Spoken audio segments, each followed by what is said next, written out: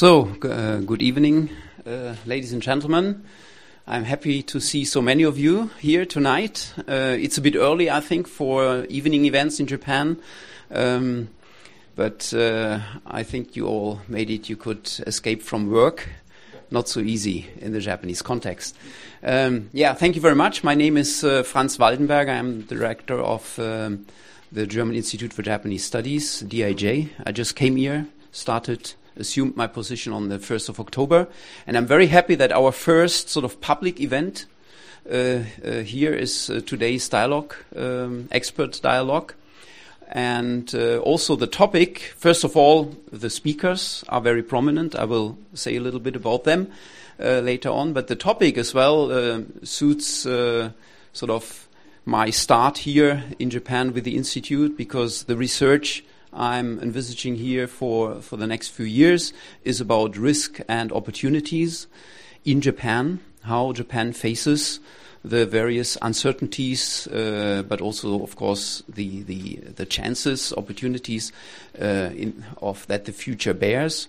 And today's topic about research and innovation, of course, is central to this. It's sort of the active part. It's how we try to shape our future in both countries, in Japan and Germany, through research and innovation.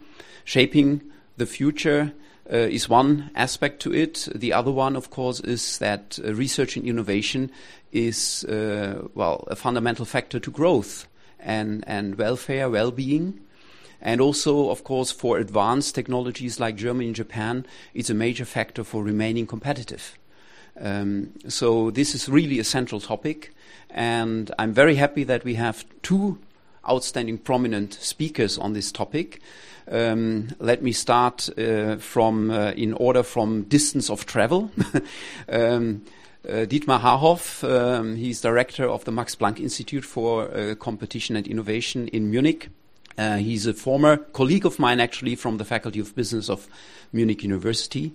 And he came here for a conference, OECD conference. When he told me that he will be in the country, I said, I have to grasp this opportunity and make him speak here at our institute. And he luckily, he said yes.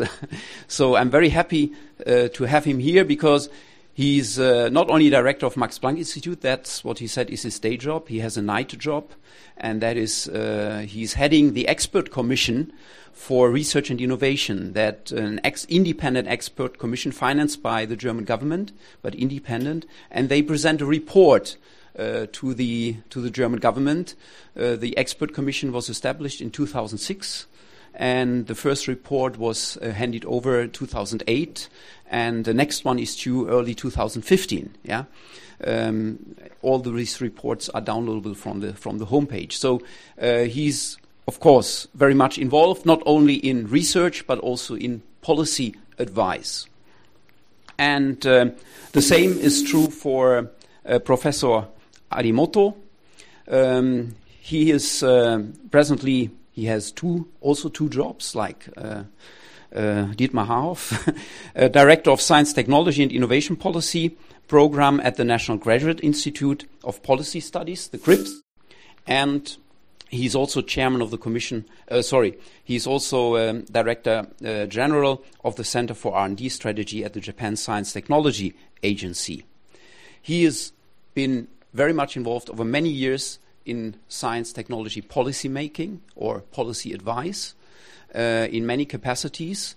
And I think he's an excellent speaker to tell us today about the strengths and weaknesses of the Japanese system.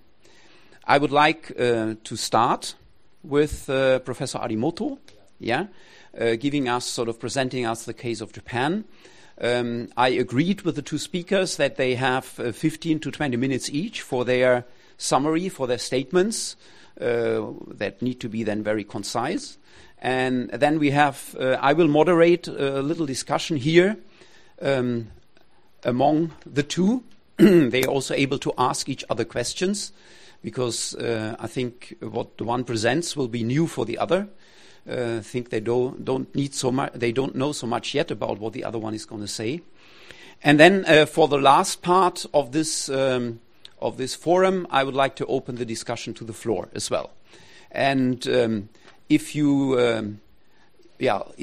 are patient enough till the very end, I suppose we stop here around 7:30. There is also a little buffet reception then for those who hold out. Thank you very much, and I'm looking forward to interesting interviews and to interesting presentations and stimulating discussions afterwards. Thank you, Professor Arimoto, please. Thank you so much for inviting me. This unique public sphere. My personal observation is in Japan, we don't have enough those kind of public spheres, freely discussion from the diverse communities. So I do hope the France and the EU Institute continue and expand those kind of forums. Anyway, this evening, my title is Redesigning Japan's STI, Science and Technology Innovation Policy, and the Science System under the Changed World. So I'm having a lot of the slides, so pick up some of my strong message. Anyway, these 20 years after the end of the Cold War, we are facing the very changed age of the great transformation. Role of games, university management, research management, and the politics, international politics, economy, and lifestyle. Even lifestyle are changing rapidly, and we need not only in the field of the science policy and the science activities, we need not only the technological development and the innovation, but also the social innovation. Social innovation means the social infrastructure, not only the physical infrastructure, but also the legal and the ethical and the social reforms. Anyway, so under such situation, we need redesigning science and science systems. Of course, in parallel, we need scientific integrity and the reproducibility of data. So, how to do? So, normally my observation is university and university peoples in Japan under this kind of rapid change in the environment. First point is my straightforward speaking, they cannot recognize those kind of rapidly changing situations. They are straightforward speaking, they have been confined within their silo based upon the traditional discipline. But we need breaking down such silos to reform the science systems and management systems, research management systems, to get new innovation values under the change value. So, anyway, in the new century, 21st century, the science and technology and innovation, for what? So we have a lot of the expectation. Of course, the producing knowledge is the basic, but the traditional profit, competitiveness, growth, national level and private company levels. Also, the innovation and science policy, the horizon is expanding for of course, the employment within Japan and within Germany, and also the diverse, well-being, quality of life, safety and security, and sustainability resilience, particularly after the March 11th, 2011 Fukushima accident. So these 20 years, Japan, conducting the science policy and science policy implementation under the legal framework, Science and Technology Basic Law. This is enacted unanimously in the Congress 1995. So the next year, 20 years. But we need evaluate the accomplishment and pros and the strengths and the weakness, those activities under these laws. So after my presentation, the discussion, I invite the professional, Aizawa Sensei, Dr. Aizawa. You may know he's the former executive member of the CSTP. CSTP means the Council of Science and Technology Policy, which is the supreme advisory board to the Prime Minister. He had a lot of the discussion about these matters with the Prime Minister. Anyway, so this is the current basic plan, 5-year basic plan. The Aizawa Sensei led this policies. This is the important message. Is first point is we need change and transform the science and technology, traditional science and technology policy to the science and technology and innovation policy. So in that case, we need change, transform our science systems, more collaboration, bridging the science and society. This is very important message. The Japanese government almost 3 years ago, the big message, the bridging science and societies, and the public engagement, public participation, and addressing the LC, etc., etc. But my observation is this is very important message. A strong policy making, but still the policy levels cannot reach the implementation levels, and people in the universities as well as the national institute. So I need more discussion later.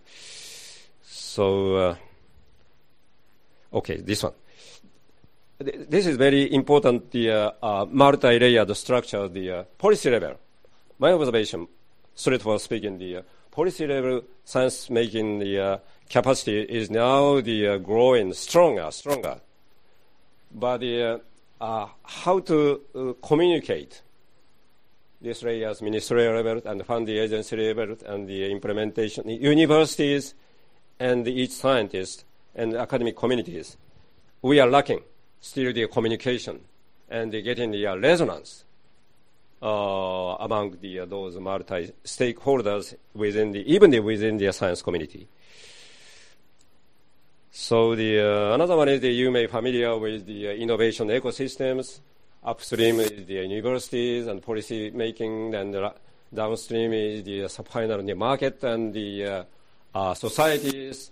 How to bridge interaction field? We have a lot of the factors here, and particularly the university here and the industry here. How to bridge, and every country is considering the new innovation systems, the bridging mechanism. For instance, okay, go ahead. Okay, this one. This is a very rough pictures, the public funding systems for Japan's STI systems for realizing the policies. You may understand the JSPS supporting the blue sky, curiosity-driven stage. And next stage is I have the position here, half is the mission-oriented basic research to get more values with high probability and the speed, find out the market here. And the NIDO is the next stage is they supporting the exit-oriented R&D.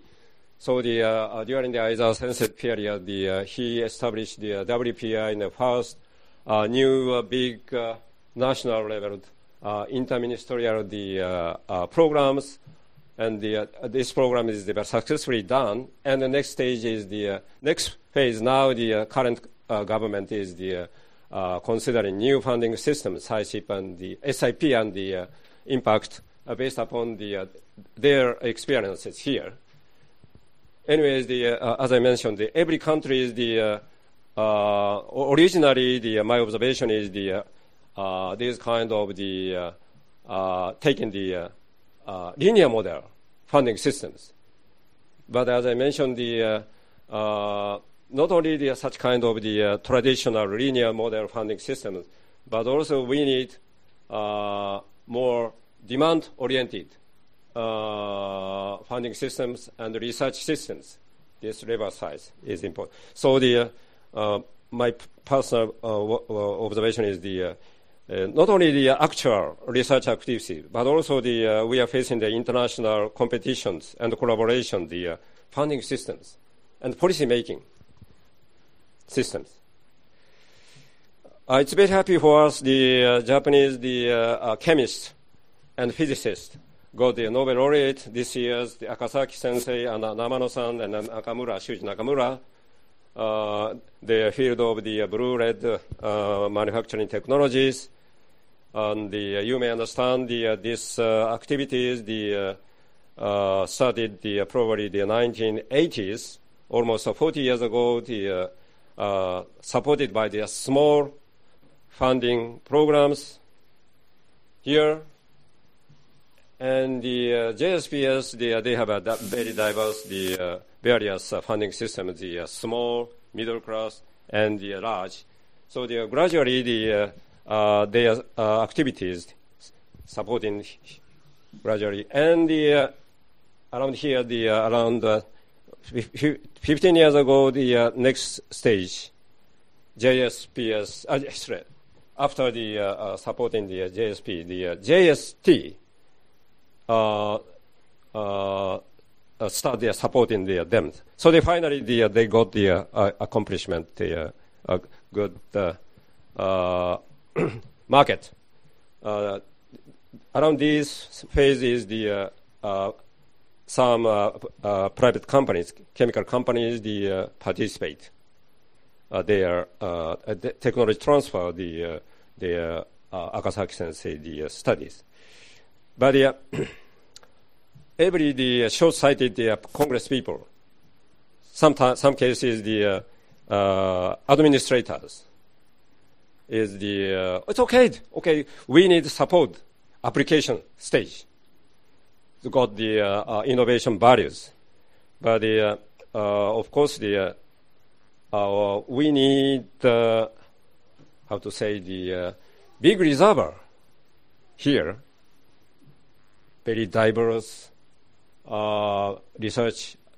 researches to be the potential seeds to the former future innovation, big innovations.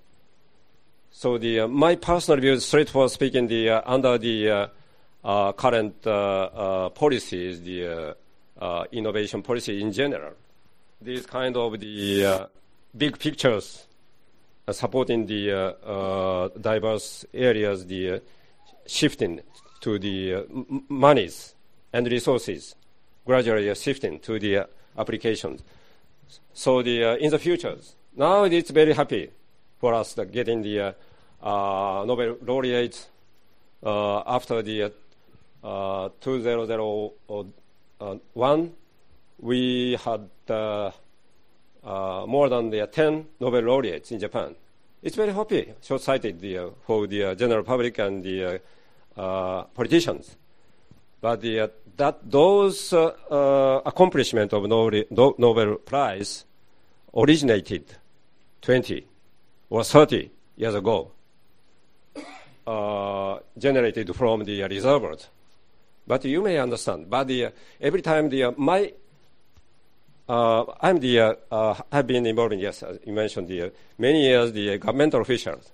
So I had a lot of the chance to talk with the Congress people and some industrial people. I'm very disappointed that this we have a lot of the gap.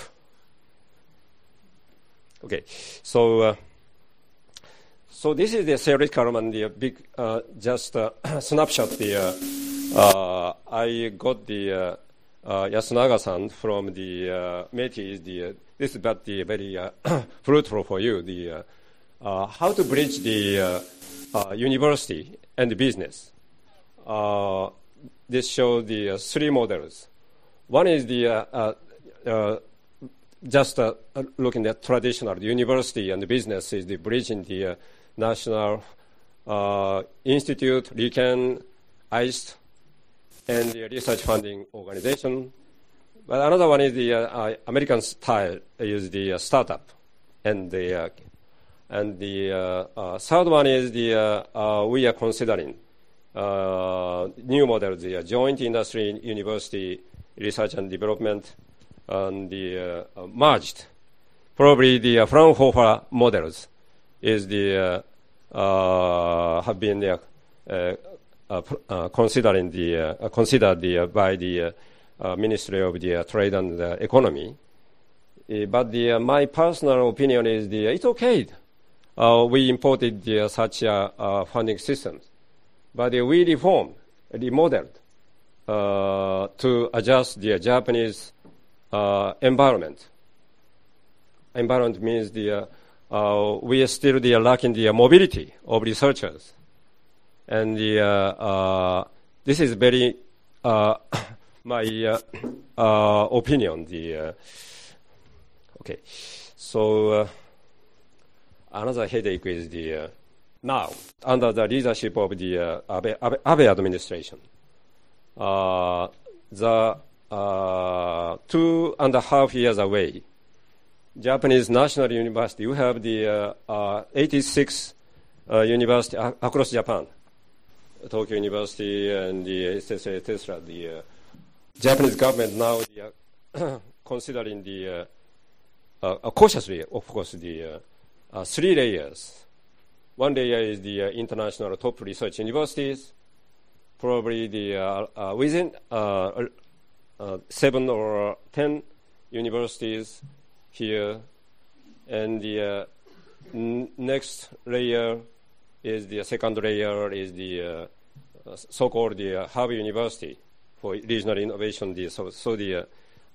Some information is the 12 of the 15 or 20 universities. Other universities, just local. So this is okay, the conceptual, but how to realize the more innovative activities? I stress again the mobilities.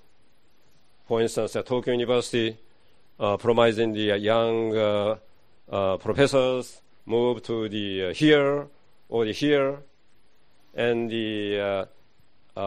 we need supporting those kind of the promising the young students and researchers come up again the here, and also so another one is this is the last message is okay, just mentioned. As I mentioned previously, the Fukushima accident, we lost the confidence and the trust among the general public, not only the general public, but also the politicians. Japanese science communities. It's a terrible situation during the Fukushima accident. So how to rebuild the trust in science for policy making. Still we are facing we cannot rebuild public trust, because before the March 11th, 2011, according to the public poll, we got the 80% public trust the science community. But after the Fukushima accident, we lost the half. So now the 40% or the 45% only the trust the. So the one challenging the just early this month under the leadership of the JST, Japan Science and Technology Agency, we hold the big science event. But this time the science event, how to bridge the science and community, science and the general public, people, and the society and the politicians, this session is I moderate we invited many distinguished science advisors from the abroad, U.S. and the U.K., etc., etc., lot of the discussions. So this is the final chart is my observation there. Now deeply involved under the OECD program, I have been the co-chair person of the OECD Science Advisory Systems Studies. Now this program lasting 1.5 years. Next year, January, we finalize some recommendation to the OECD. Of course, the science advisory system is reflecting each country's culture and the political systems, decision mechanism. But we need golden rule and the fundamental principles. Science advisors have the independence, transparency, and but the political side is they cannot give the pressure to the science advisors. Anyway, so this is just a glance of the science policy communities in the world, OECD and UNESCO and the United Nations. Now the growing interest in the science policy making, and this is the traditional academic communities, ICUS, and the inter-academic councils, and the Institute for Policy Research. We have the NICEP and the CRDS and the GRIPS, etc., etc. The Hitotsubashi, of course, and the Global Research Council is just 2 years ago started under the leadership of U.S. National Science Foundation, former director of the SRESH. Even the research funding agency level, we need more collaboration there to get the standardization of the funding systems. Standardization means to get the scientific integrity, keep the scientific integrity, and the reproducibility of data, those kind of the fundamental principles and the mechanism we need across the world. So the chief science advisor to the prime ministers. So from the panoramic viewpoint, we need collaboration, the system of systems, interactions, and the networks. So I stress again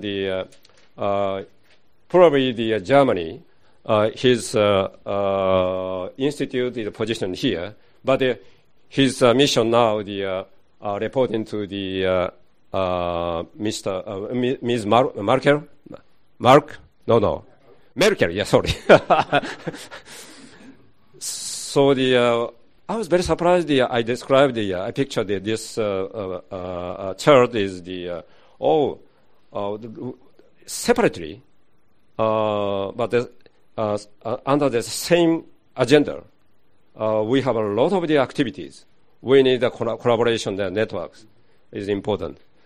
So this is my end presentation. Thank you very much, Professor Arimoto, for your also critical observations. I think a lot of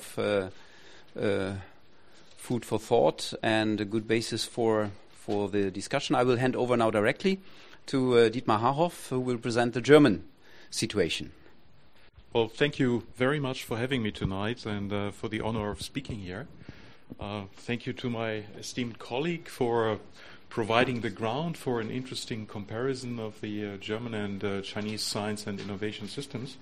I will be a little bit more on the innovation side, and that has to do with the fact that the charter of the Commission of Experts for Research and Innovation covers both the science system and the industrial innovation system. And of course, in Professor Arimoto's presentation, that was already key, bringing the fruits of science to some applications so that they can ultimately generate some welfare or some positive effect for the citizens in our country. Because Science per se might be conceived as l'art pour l'art unless it has some effect. And as I will argue also in the discussion then, measuring the effects of science and of innovation is very, very difficult. We have a hard time as scientists, as economists, or as sociologists to say that an investment in science has a rate of return of 7.3% or something like that. I'm making up the number as I go.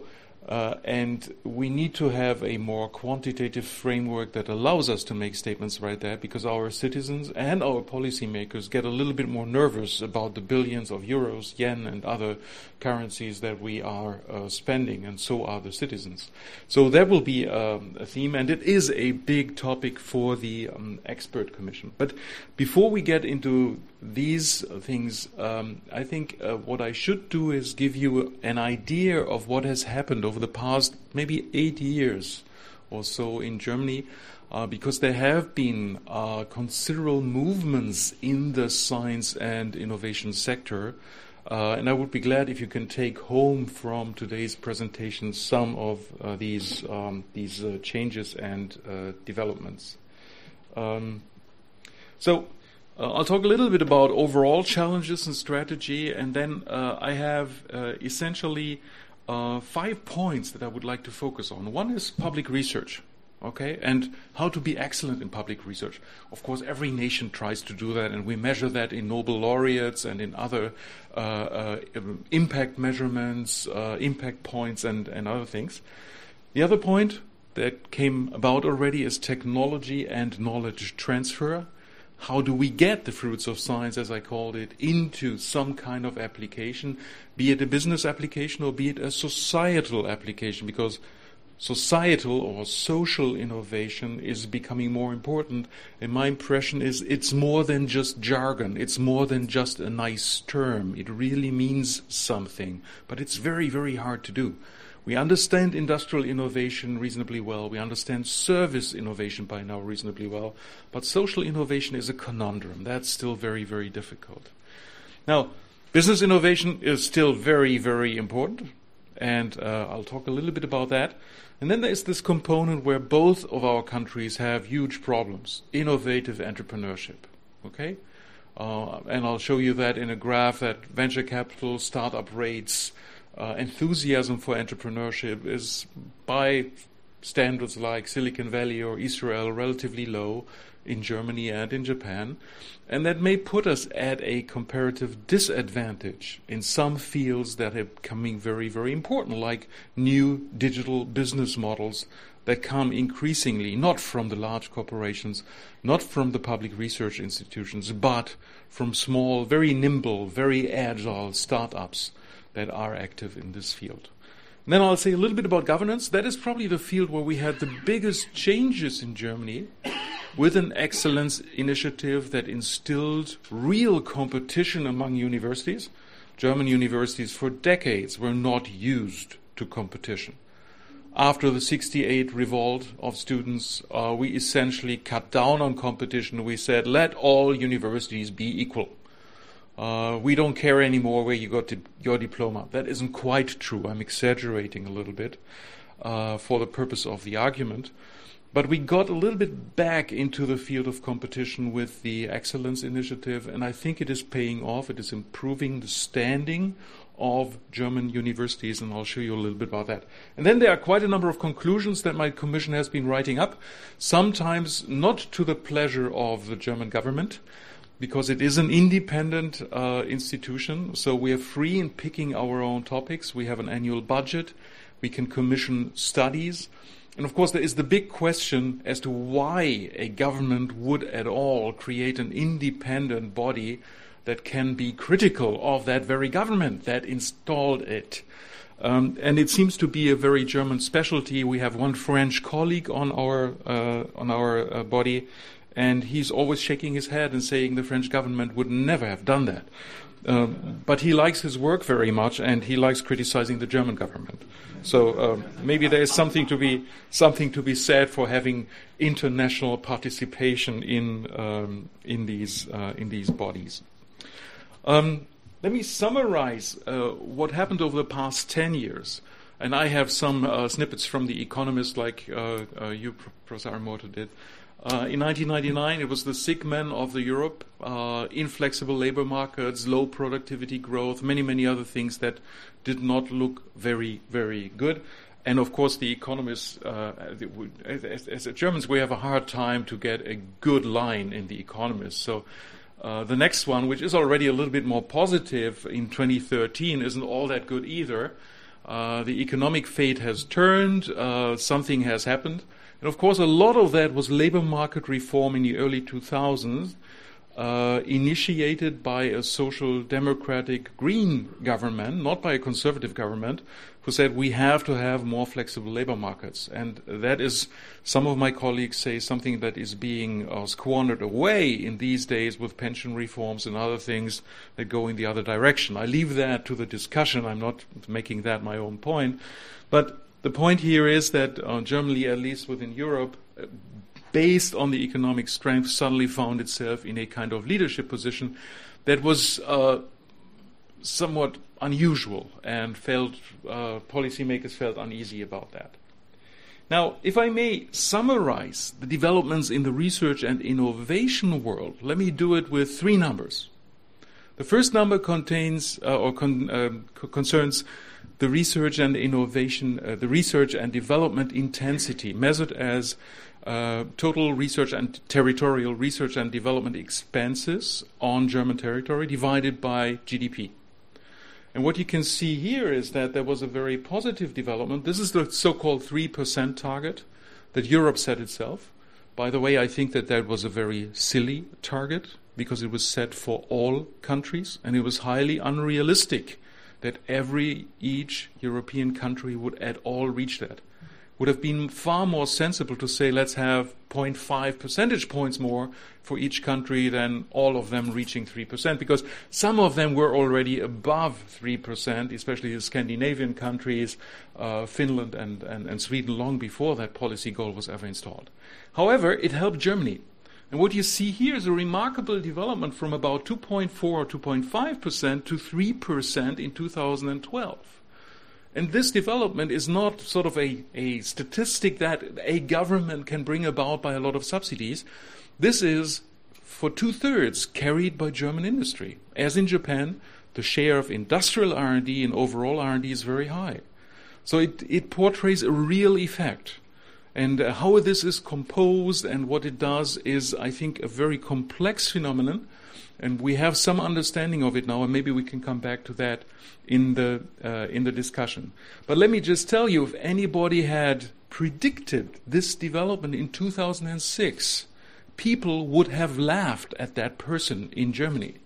So this was quite an achievement, and it's partly due to the initiatives that the federal government started.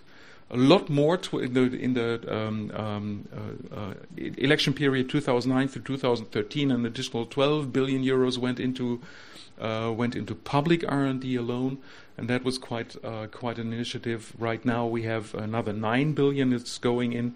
So the whole issue of research and innovation has received more attention. And if you ask me personally, it might be very helpful to have a head of state who is a physicist and who can talk the language and understand what innovation is. So I'm not saying that you should always elect physicists into that position. That might not be feasible, but the coincidence has been helpful. However, there are other things where we haven't been that good, and this is venture capital as a percentage of GDP, and you see Germany trailing somewhere far behind. And mind you, this is not just a story of Anglo-Saxon countries who are highly successful, because we also have Sweden, Korea, Finland, and Switzerland, doing much better at that than Germany. And there have been initiatives now for the past 12 years to improve the boundary conditions, especially in the tax code, to get away from a tax code that mostly favors large corporations and to get to a tax code, equity-friendly tax code, that is more conducive to the needs of smaller firms, family enterprises, and so forth. And by the way, if you want to compare to Japan, Japan is roughly in the same league, doing a little bit better. But of course, we may get back to that in the discussion. Both of our countries are struggling with the topic entrepreneurship. Okay. And then there's still something that is very interesting, and again very similar. Okay, this is the share of business sector's R&D expenditure that is financed by the public sector. You see, in Japan, quite a bit comes from tax credits. Germany did not introduce R&D tax credits, but does this via subsidy systems. We're roughly at the same in the same range, but other countries are spending a lot or are supporting business innovation within the business firm financially more strongly than other countries. This is a topic right now in the German policy debate, and it has been strengthened as a topic or brought to the fore again by the observation that the innovation expenditures in small and medium-sized firms are going down right now in Germany. So that is reason for concern. So let me tell you a little bit about the changes in the German system. And I'll go through that very quickly. I will not read all of that text, and I won't do background and status quo. I will say a little bit about the policy measures that we have, because there has been a fairly impressive, I'm supposed to be critical. I'm in an expert commission, so I'm so to snap my nose at what has been done, but I cannot avoid saying that some of the things that have been done have been very successful and very good. This is the part of the message that the government likes, and the critical one, of course, they don't like very much, but both are part of our reports. So in 2005, there was a reversal of policies with respect to universities. We started what was called the Excellence Initiative, which really ran into the definition of elite universities, 11 universities that were then sort of the top universities in Germany. And by the way, these universities have improved their rankings by now in the Shanghai and Times rankings and other rankings, so they have been quite successful. Their visibility for international students, for scientists, has gone up. So without making this a claim of evaluation, I would say that there have been a number of very, very positive effects. Then there have been also, you know that, or many of you know, that Germany has a relatively strong non-university research sector with 4 associations. One is Max Planck, where I'm working. One is Fraunhofer, which has a more applied charter. One is Helmholtz, which is mostly active in the sort of large infrastructure, physics and other research areas. And one is Leibniz, which has another set of research institutes. And they, over the same time period, had an annual increase of 5% in their base budgets. Okay? That is unheard of in German science history, to have that much support. Okay? These measures are running out as we speak. And right now, German policymakers are scrambling to design the continuation of this. Okay, it's not all that clear how this will work. However, very important, we will have a change in our constitution. In 2006, the former German government decided to give all authority for universities to the Länder, to the states, only to discover that some of our states are so impoverished that they don't want to spend money on universities. I'm simplifying the argument a little bit. It's far more complex than that, but I think it really boils down to the financial capability of the states to finance high-level, ambitious science. And we found out they can't do that. Okay? So now we finally have the outlook that in December there will be a change in our constitution that will again give the federal level, the federal government, the authority, the possibility to put money into the universities. And I think that will be very, very important. It's much awaited by the university sector, but by everybody else also. So, technology and transfer, and knowledge transfer, There's some areas where this is working extremely well. Fraunhofer is an example. Fraunhofer was created in order to facilitate that transfer. Even without Fraunhofer, chemical industry has wonderful, excellent relationships to the chemical faculties of universities. And that is partly history-based. It goes back to the history of chemistry in Germany in the 19th and 20th century. But we also have areas where we have somewhat acrimonious relationships between the universities and companies. And there have been several initiatives to work on that, and there have been failures as well. There was one which was called Forschungsprämie, a research premium, which would have gone to the universities if they shared their lab equipment with small and medium-sized enterprises. Small and medium-sized enterprises simply didn't show up at the universities. They didn't want the money, much to the surprise of the government. So that was cancelled. And I applaud the government for doing that. They experimented with the measure, and they saw it didn't work, and they canceled it. And I think this is how it should be, rather than running policy measures till eternity, knowing that they don't work.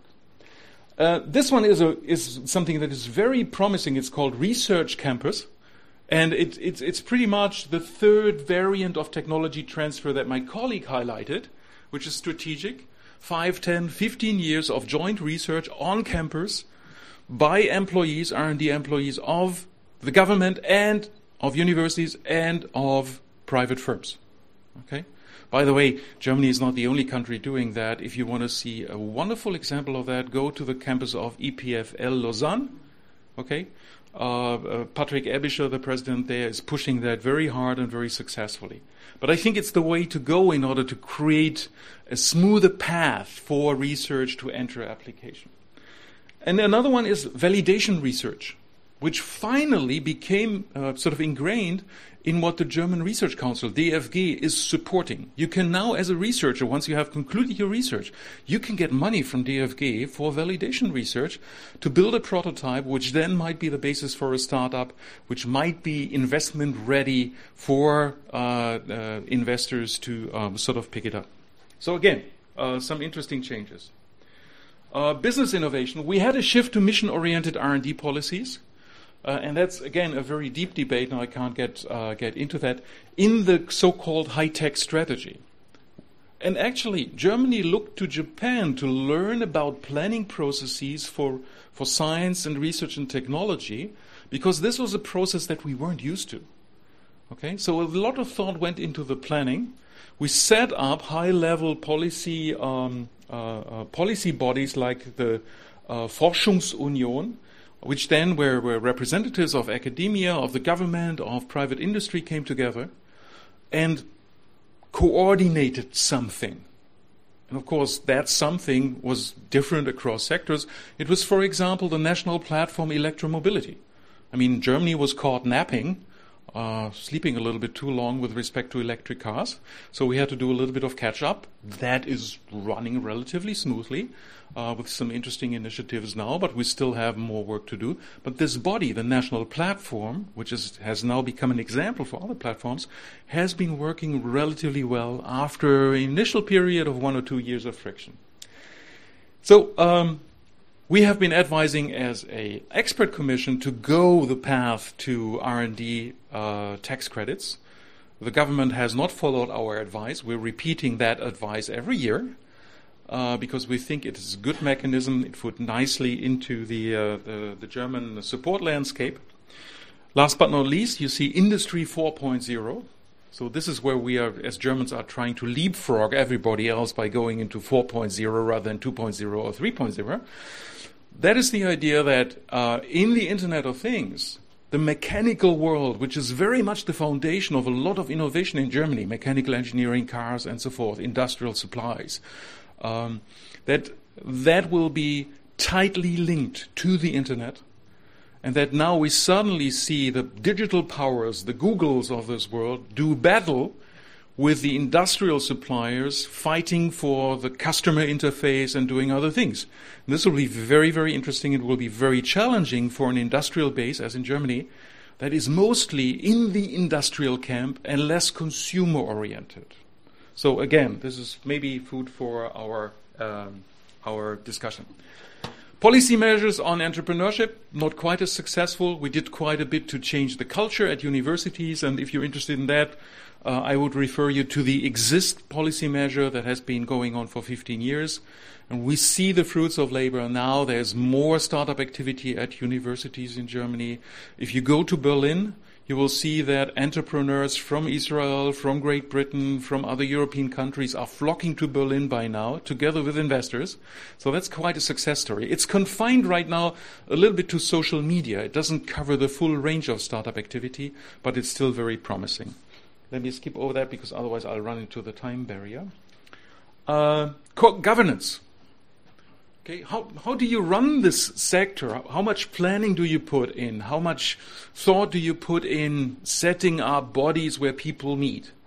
The German fear on that is always that you have these bodies and they meet and they talk and they talk and they sip coffee and they talk again, but nothing comes of it.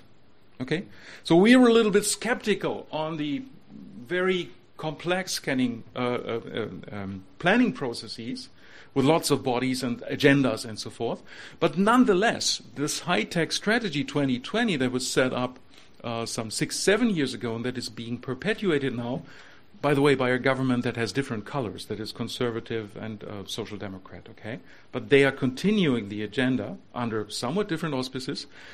I think that has been a success because there has been coffee sipping, but there has also been action.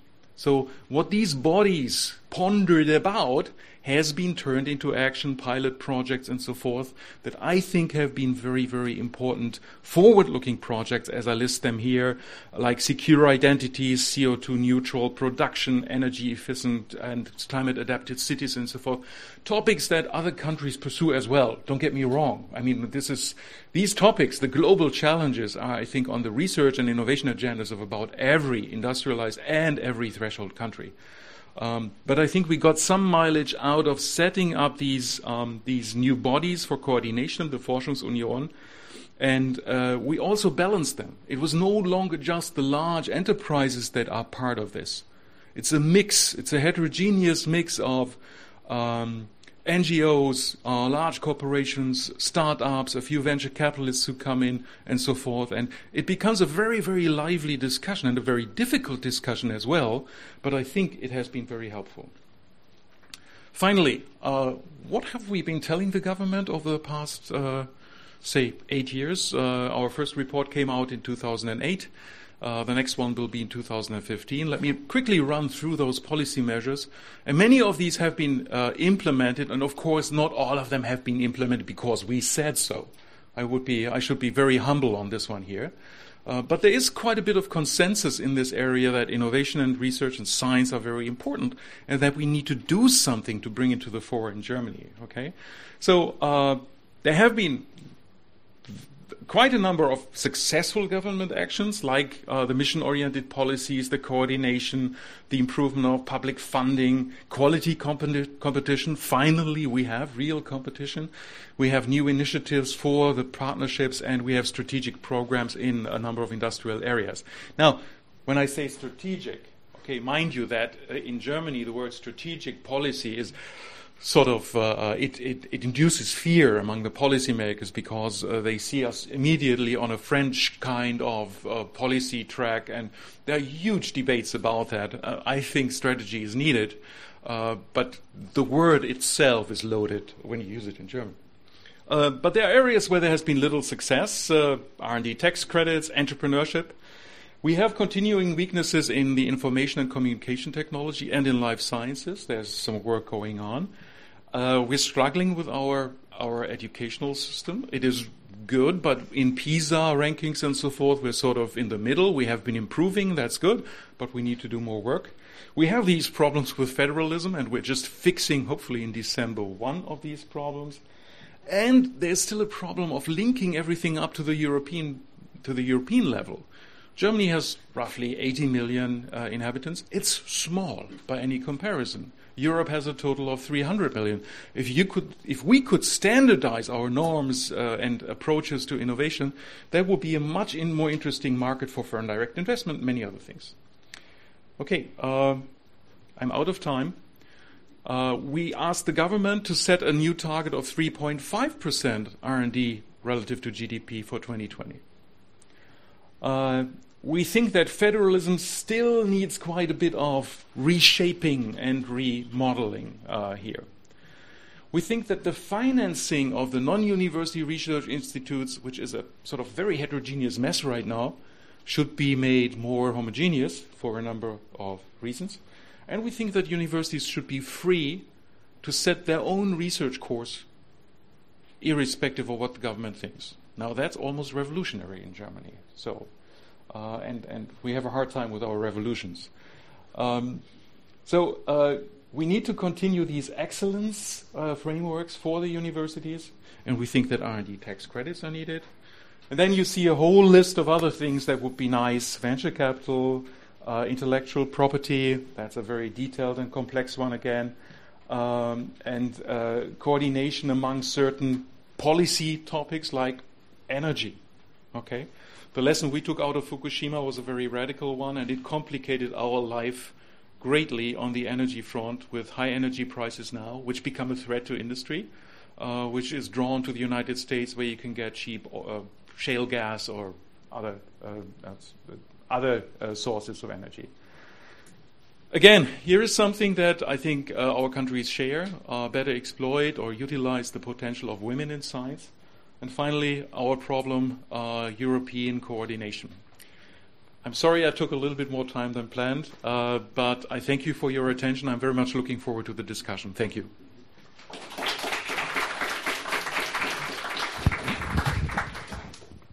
Yeah, thanks a lot. I have to apologize for restricting the time of both speakers to 15 to 20 minutes. I think the topic is broad, and what you have to say is even more than you can pack into 15, 20 minutes. I think, thank you very much, for this overview, and with lots of input for the discussion. I would now suggest that we switch off the projector, and the two speakers come to the front, and we sit here. I just noticed for today's event that we should have a little stage up here, so people to see better what's going on in front. But I hope you can still follow us, at least hear us. And maybe my first idea would be take some refreshment, and but also if you your impression, having heard sort of the other parties, see what do you see are commonalities, or what do you see where commonalities, differences, or what do you think you would like to import from the other side? Maybe Professor Arimoto. Please use the mic for the recording. Informative and insightful. Anyway, the very specific issues, the subject, but I'm very interested in you are facing the problem with the federalism, but in Japan, centralism. How to transform the central government power to the federal regional government? This is important. Not only the general, the administrative governmental management, but also the science communities. And another one is the continuity of your excellent programs, university supporting systems. This is our observation is the excellent programs, excellent doing well. But the continuation is a very serious problem. We are facing the similar problems, because since 2001, CSTP, Council of Science Technology Policy, which is as I mentioned, the Supreme Advisable to the Prime Minister 14 years ago. At that time, they decided to increase the competitive fund. Yes, rapidly increasing these years. But the fundamental support money to the university gradually decreasing. And my issue items is to be discussed is competitive research funding. Normally, they are only lasting the 5 years or 7 years at least, at most. So the many countries, the Ministry of Education and Science, the Ministry of the Economy, they studied many diverse funding systems, competitive funding systems, but they are lasting only 5 years or they are last. How to continue? Because the research on spot the organizations, universities, they hired a lot of the young researchers. So the when the funding this funding system the end, how to keep the promising the young researchers? They have to get the another next funding system. So the many excellent researchers pay attention, pay their research time to those kind of the management. It's a terrible situation. Every distinguished scientists and the engineers, the universities, complained this situation. They have been losing their research times for the management. So in total, the Japanese, we are facing the serious crisis. How to keep the dual support systems. Dual support means the fundamental, basic support to the university, institutional support to the university, and competitive fund in mixture. Yeah. So we rebalance that systems. Okay. Thank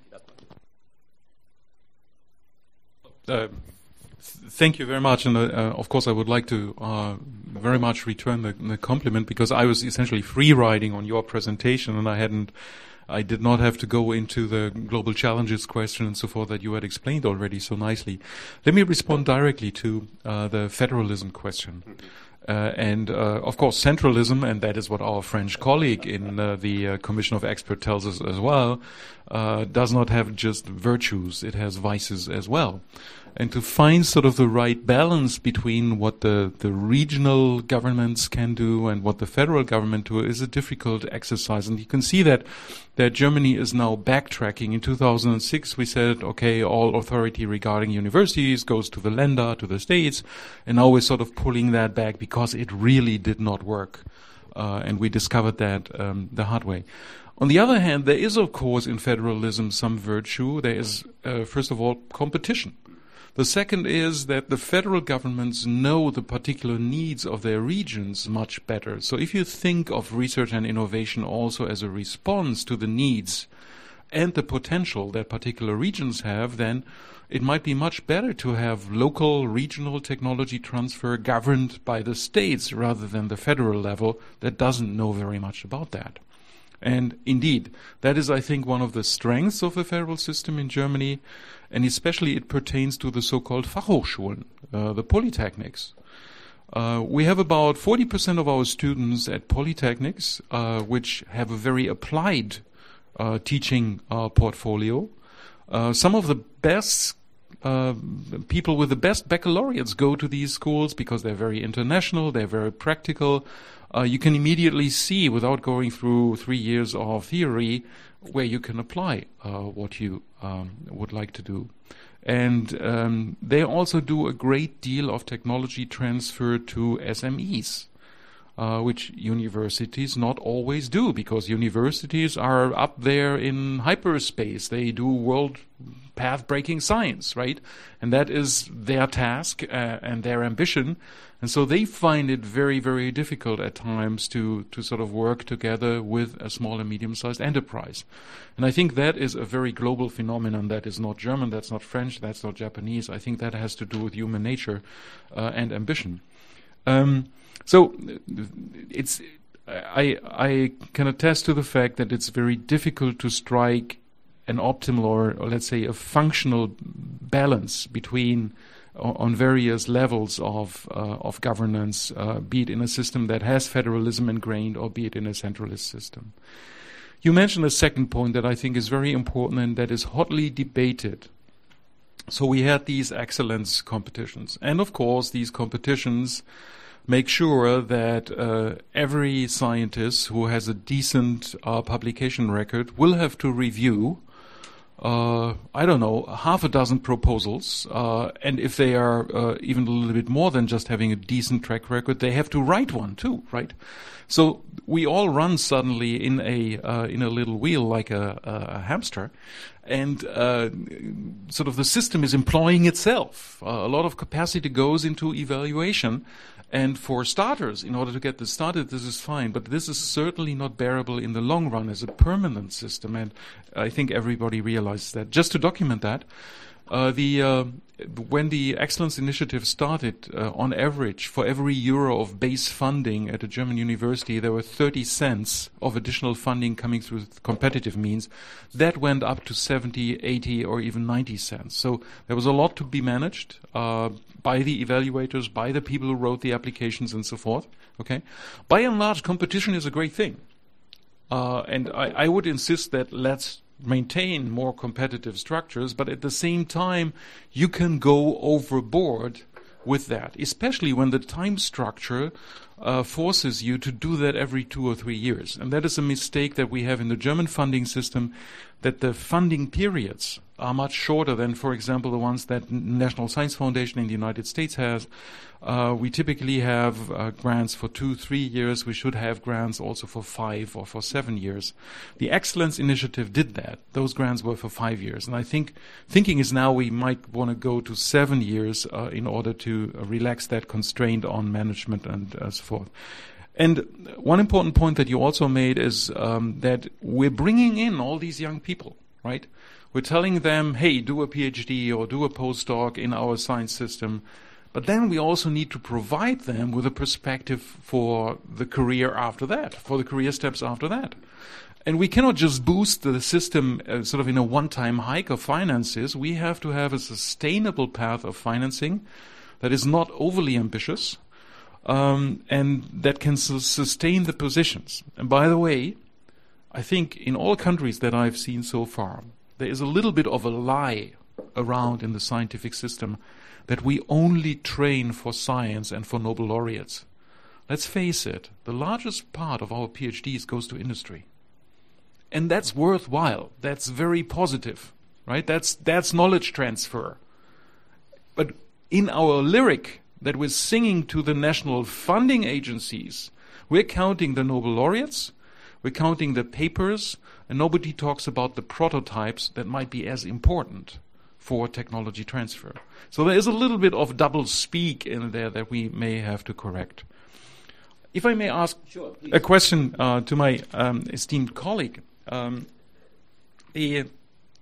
actually two, and they are related. One is that I mentioned in my talk that policymakers are increasingly demanding hard numbers as to what the tax money that we put into science yields as a return. And that's a very difficult one, and I think that's a topic where cooperation among the folks here in Japan, in the United States, in Europe could really help to come up with reliable standards for evaluation of science programs and so forth. This is one. The second one that comes with that is the following. This is a weird twist. I call it the scientification of industry. The CEO of Bayer, Chairman Deckers, recently mentioned that Bayer researchers found that only 20% of the results reported in high-ranking chemicals,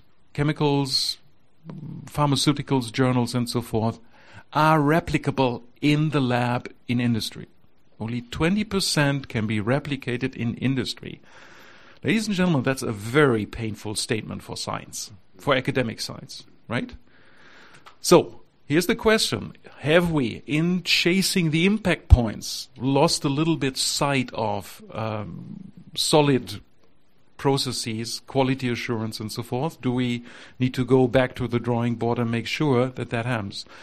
And in combination with this question, let me point out that the very best big data scientists are nowadays not working in Stanford, Berkeley, or any other, not even in Caltech. They're in Google's lab, and they're in the Microsoft lab. Okay? So the scientification of industry, which I welcome in a sense because it also brings about competition, and competition is a good thing, is taking place right now. And what's our reaction in the science and university sector to that? I think it's a huge challenge. Okay, I respond the several viewpoints. The first point is the under the fierce competition among the industries.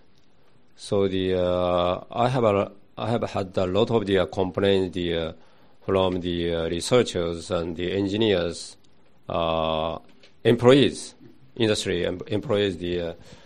It's very difficult for them mostly to submit the scientific papers to the scientific journals these years. So this is one of the causes Japan's number of the publications now they're decreasing. But my personal view, most of the industrial good scientists and the engineers agree not only the university scientists, researchers, but also the industrial researchers, the engineers have to integrate their own experiments to make papers, scientific papers or engineering papers to review not only the Japanese but also the worldwide arenas. So anyway, this is a very specific, but my personal concerns. Another one is Japan's peer review systems. Definition and the description of the peer review. Everybody agreed. Oh, it's okay. The peer review system is going well. But my observation is as I mentioned, along the national innovation systems supported by the stage, one of the stages of supported by the JSPS, and next stage is JST, and next stage is NEDO. So my concern is every stage the funding systems now conducting. Just straightforward speaking, clearly, everybody, every sectors conducting similar peer review systems, but we need think different. is important. Of course, the mission and the mission statement of each program and each funding agency is different, and the government and also the taxpayers, general public, having the expectation, the role and responsibility different. JSPS, JST, and the NEDO. Mm-hmm. So in order to get the more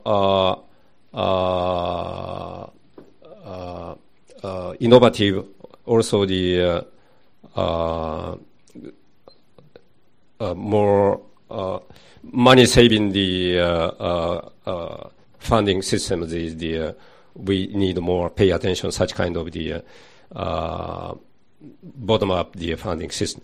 Anyways, the last point is different comments is European countries, including Germany. My personal observation is you have a lot of advantages because you have not only the funding and the policy making systems based upon the nation-state systems, but also you have the transnational systems, EU funding systems. Now the European Research Council, they are growing rapidly. So normally the JST and the JSPS, as well as the U.S. National Science Foundations and the NIH, those kind of the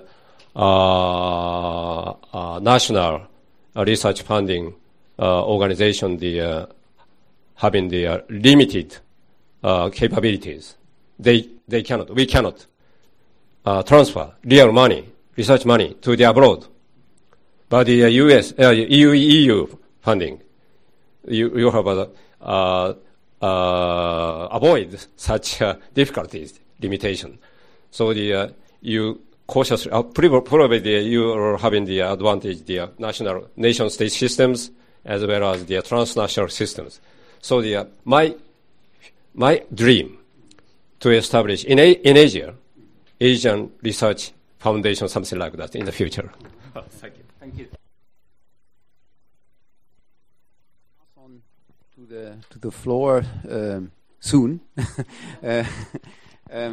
I mean, we are here at a research institute focusing on the social sciences and humanities, and when we talk about research and innovation, it's normally about natural sciences, engineering. But you mentioned about the issue-focused research. You mentioned about social innovation, the need to overcome separation, to integrate, to bridge. Just two statements from both of you. The role of social science and humanities, much more difficult to measure return, in that case even. Is that, do social sciences and humanities, do they figure prominently, or what is their role? How is it perceived in research innovation policy?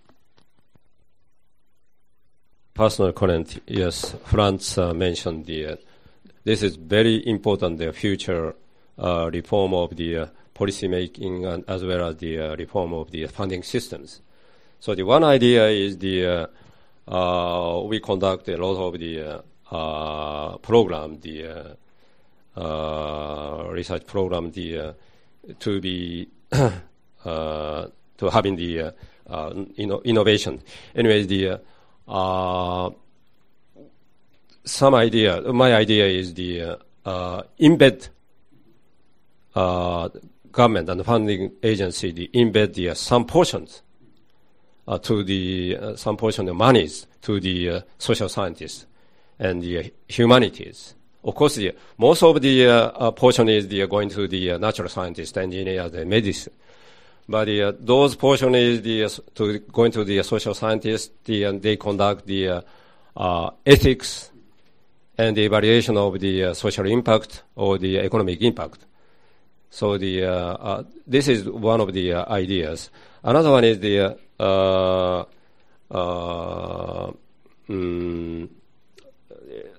not only those kind of the real activity, but also we need holding a lot of those kind of the forums.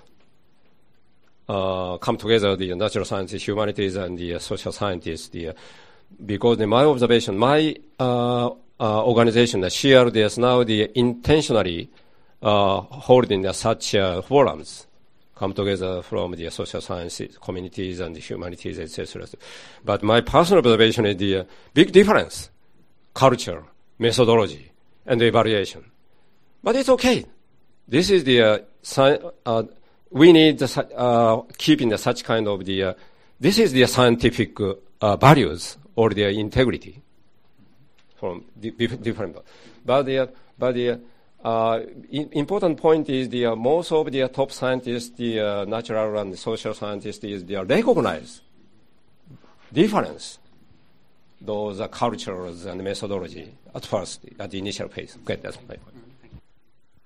I think you completely rightly point out that this is a very, very difficult sort of line where we need more communication, where we need more collaboration, but it's difficult. It's difficult for two reasons, and this is the German perception. It might be very different in other countries. The first one is there is a certain hubris on the technical and engineering side. I'm a mechanical engineer by training. Okay, that was my first training and my first socialization. And believe me, I got trained to consider the engineer the upper link of that whole system and everybody else working for that upper link. So what comes with that view is the superior technology will always be sought after by the customer no matter what. Now, anybody who is in practice, who had looked at industry, knows that this is completely wrong. It's completely wrong. Superiority of technology alone doesn't guarantee anything, right? But engineers believe that. Scientists believe in the superiority of a particular scientific base. Very hard. It's part of socialization. People get trained in that mindset. And I think the best way to create more openness in those minds is to train them together in the initial years of a bachelor's degree or something like that, to have mutual respect and acceptance and so forth. Now, on the side of the humanities, okay, there are similar non-functional behaviors at work that make it very difficult to have truly interdisciplinary work. Now, when I say interdisciplinary work, I fully realize how difficult that is. I don't want to mix disciplines so that we finally have a sort of a stew of indistinguishable directions of research. Specialization has its advantages. But among all that specialization efforts, we may not lose sight of something that we have to do in common. And innovation is something that profits from common endeavor. The people who construct and design smartphones know that already. The people who construct machinery may have to learn that when we now get into an Internet of Things, and suddenly you have customer concerns impinging on the interface and so forth, and you have to interact with data collection entities like Google and so forth, who focus on understanding the customer and not just doing excellent technology. So I think what you said is absolutely right. We need to focus on that. And by the way, I think that social entrepreneurship, the pursuit of socially worthwhile objectives in a startup mode, is really a revolution, because it entitles people from the social sciences to pursue their objectives in a very entrepreneurial manner, using sort of the startup as a vehicle to the betterment of our societies. And I think that's very important. We should not belittle that. In my country, that is sometimes belittled. I think that movement is much bigger than it looks like at this point. Yeah. So, thank you very much. And now it's up to you to continue, Mr. Aizawa. Yeah, thank you very much for your very nice talk, and I enjoyed it completely. And I found much commonality, but I found that a difference in that aspect of the industry. And I'm much interested in Industry 4.0. If my understanding is correct, I want to classify how that is 4.0. My understanding is that first generation of industrial revolution occurred in the 18th century, and the second happened in 19th century. And the difference between the first and the second is the merging of science and technology. And then move to third generation of industrial revolution in 20th century. That is combined with the ICT. But so my question is, why do you name it version 4? Is it I understood you classify the definition of this industry 4.0 is sort of ICT based new types of emerging technology through the internet. So sort of the Internet of Things. So I think it's a very important aspect. But is that the new strategy for your industry? And how do you connect with the you have the German innovation strategy? What is the connection with it? Yeah, let's collect a few questions. Yeah, and I'm Hiroki Okamura from Hitotsubashi University, and thank you for your presentations. I believe that there are many similarities between German and Japanese innovation systems, but maybe one of the striking differences is innovative entrepreneurship, which Professor Hahoff focused in his presentation. Yes, I know that also Japanese government has been encouraging entrepreneurship and also innovative entrepreneurship, but it is still at a very low level. And in Germany, in contrast, entrepreneurship has been much higher level than Japan, and also the innovative entrepreneurship. A couple of years ago, I visited Germany and to look at what happens in international clusters, such as in Munich and Heidelberg. I saw that there were many spin-offs from public research institutes or universities, but it was not in the case in Japan. So I want to ask you why there's so many university spin-offs or spin-offs from innovative spin-offs from public research institutes in Germany. It is a push strategy of pull, so it is necessity based, or it is opportunity based, and so on. Yeah. Thank you. Maybe one more question in the back.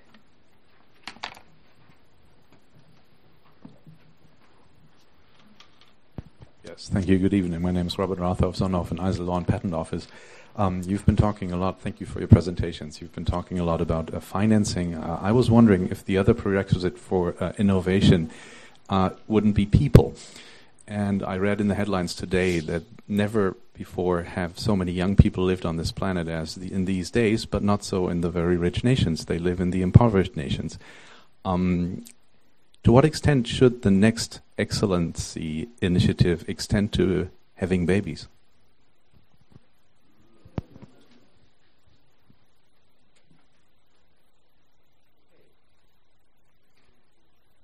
Let me take up the last point and let me report back to your quip that Tom Allen at MIT, where I did my PhD, once made. And someone in the debate mentioned that many great creative deeds have been done at night, and Tom Allen quipped, yes, and some of them were procreative. Yes, demography is very important, I think, in both countries. And it's very persistent. All of the attempts of the German government to change anything in the direction of more babies have not been very successful. And I think that's the way where many of the affluent societies are heading in these days. The interesting difference is France does not have that.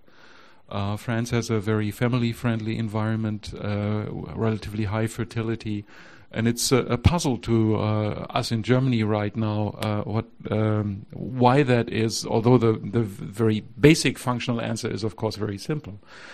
That's a very hard to resolve topic. I think it's on the mind of policymakers, but it's astonishingly hard to change those patterns. On entrepreneurship and for Japan, I will of course ask or give the mic over to my colleague because I cannot make a statement on that. My perception is informed by being the director of the Entrepreneurship Center at LMU.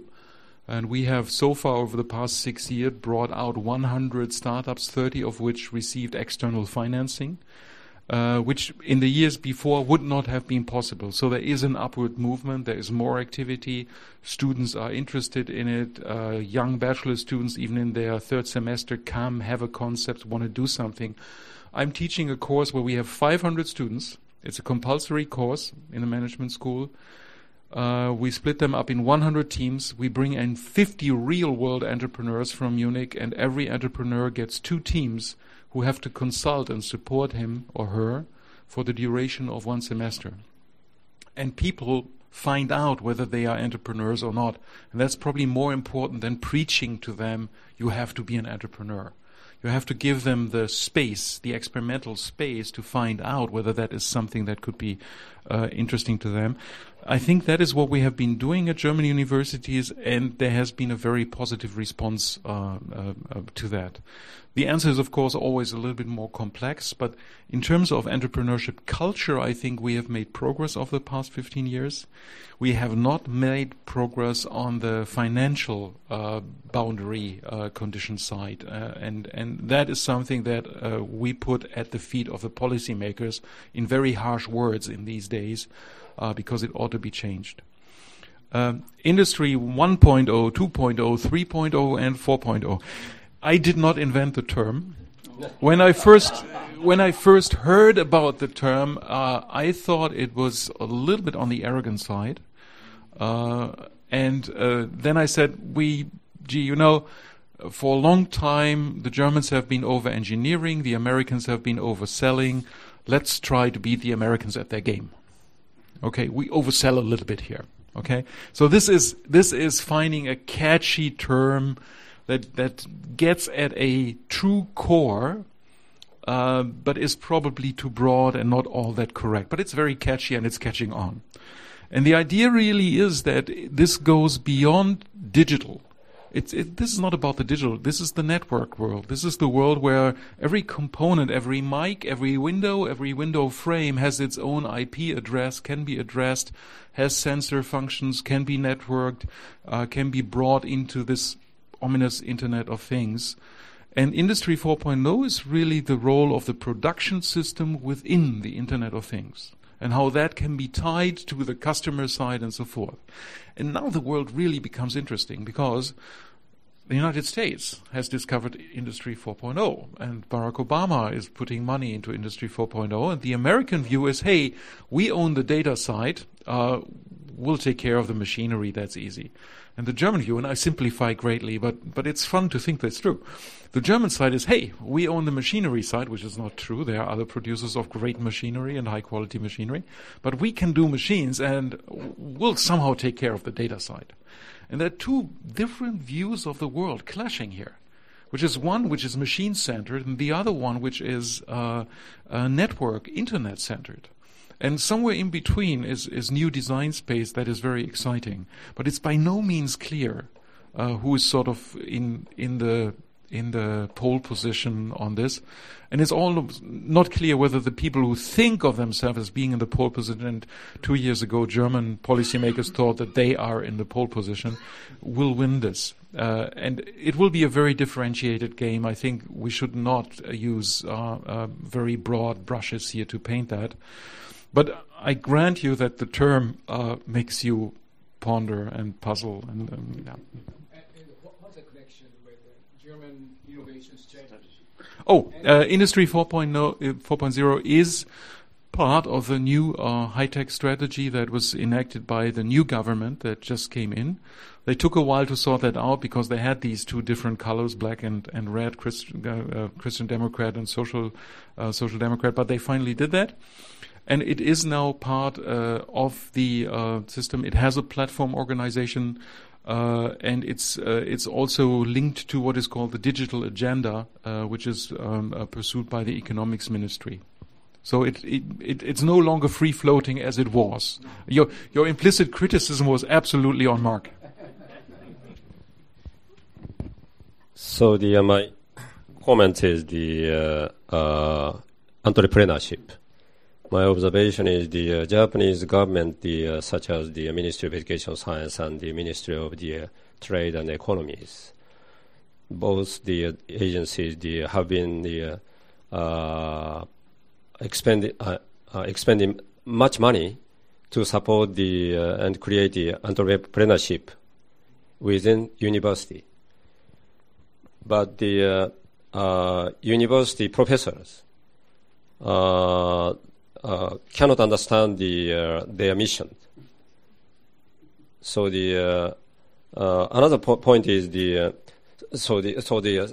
entrepreneurship. The program is the major project is the setting up the long-term internship from the university to the industries, the master course and the doctor course, the 6 months, and etc., etc.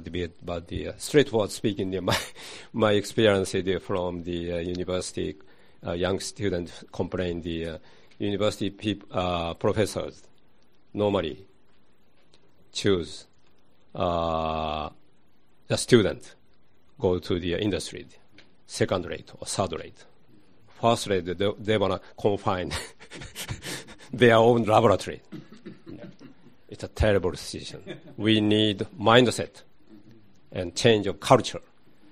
Another point is it's a similar situation is but those kind of the entrepreneurship is the young student and and researchers taking the high risk. So we need university and the government and industry support their career to step up. But normally, as I mentioned, the academic society and the university professors, cultures is evaluate scientific activities within their silo stresses based upon the traditional discipline. So we need working out such kind of the silo. And another point is just my observation in the industry 4.0. So your concept is now spreading worldwide. So now the Japanese government and how to do.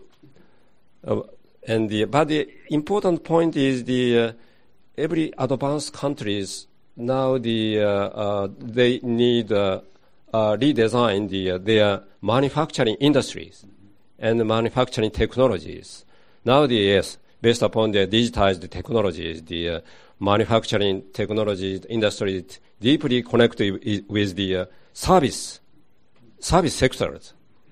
So in order to get the competitiveness, Japanese industries and manufacturing industries, of course, taking some your concept, some portions, not complete. So in the future, their activities, worldwide activities. Thank you. Thank you very much. We're running out of time. Maybe 2 more questions and short answers. Yes, please.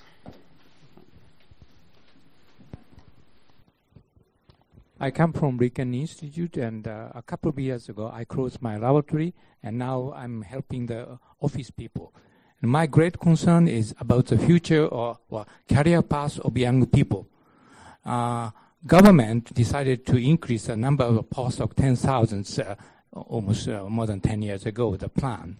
And the postdoc number increased. In Riken, when I entered, most of the people are tenure positions. I got the tenure positions. But now, 80% of the researchers are non-tenured and always concerned about the future. Of course, in Germany, Max Planck Institute, there are many postdocs. But I think their career path is more positive compared to Japanese situations. So how the government or the office people or think about the future of young people? Innovation depends on young people and not the senior people like us. Thank you very much. Iris, up here. Iris Zizorek of Iris Science Management. It's a short question, but maybe afterwards also a long answer, but a quick one would be nice. I was missing the foresight activities mentioned in your both presentations, because I think foresight activities, Japan has a long history and they are very important for innovation, but it's very difficult, I think.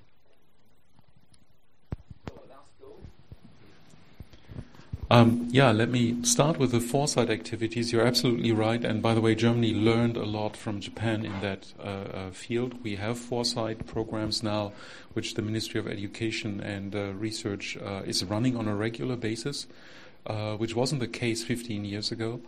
And they are very helpful background activities. They don't get much of the limelight and much of the the political attention, but they inform the policy sector about funding priorities and so forth. Now, foresight activities can go overboard.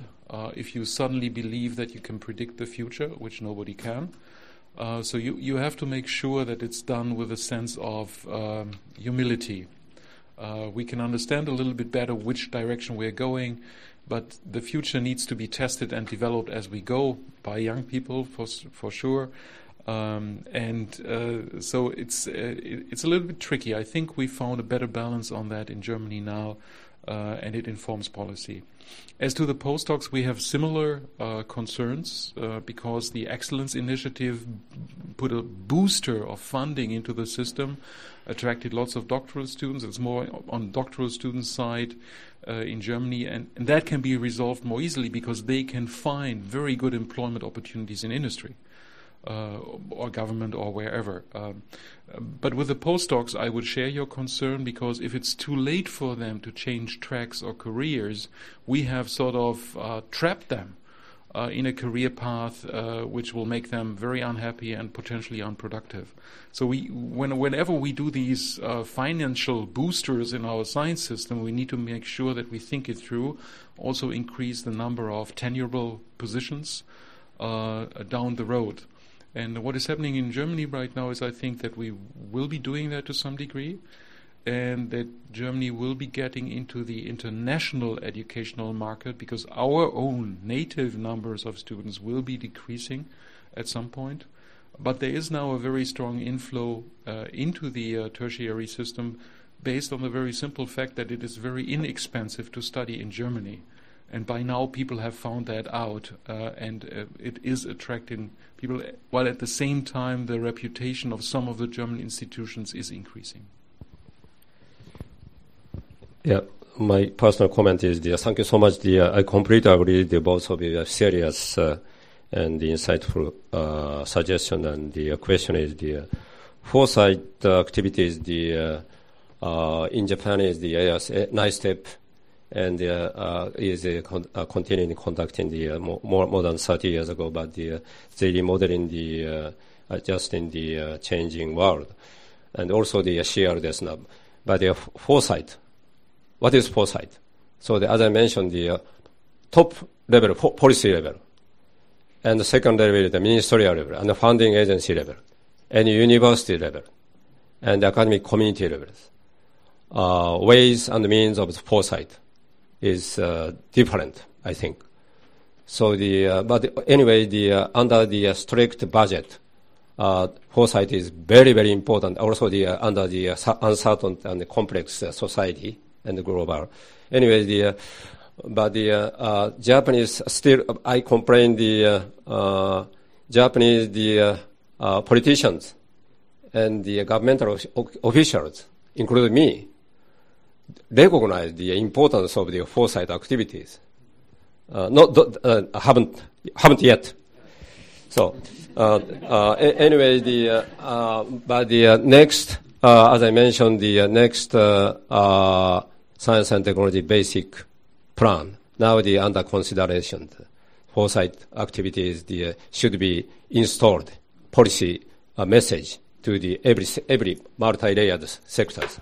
So another point is you, Professor, mentioned the serious situation, the career path of the postdoc. And as I try again, we rebalancing the fundamental institutional expenditure to the universities and the competitive fund.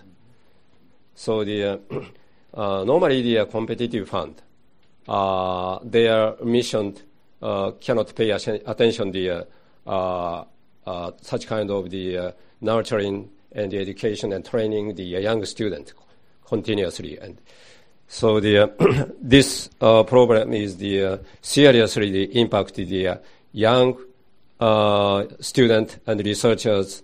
They hesitate to jump in science community and science activities. So this is very, very serious point. Just my small comments. But the future, everybody agreed probably. So how to take action, real actions. Thank you. So yes, let me thank you again, the two speakers here for these inspiring presentations and also for the discussion part. Thank you very much, and see you again here.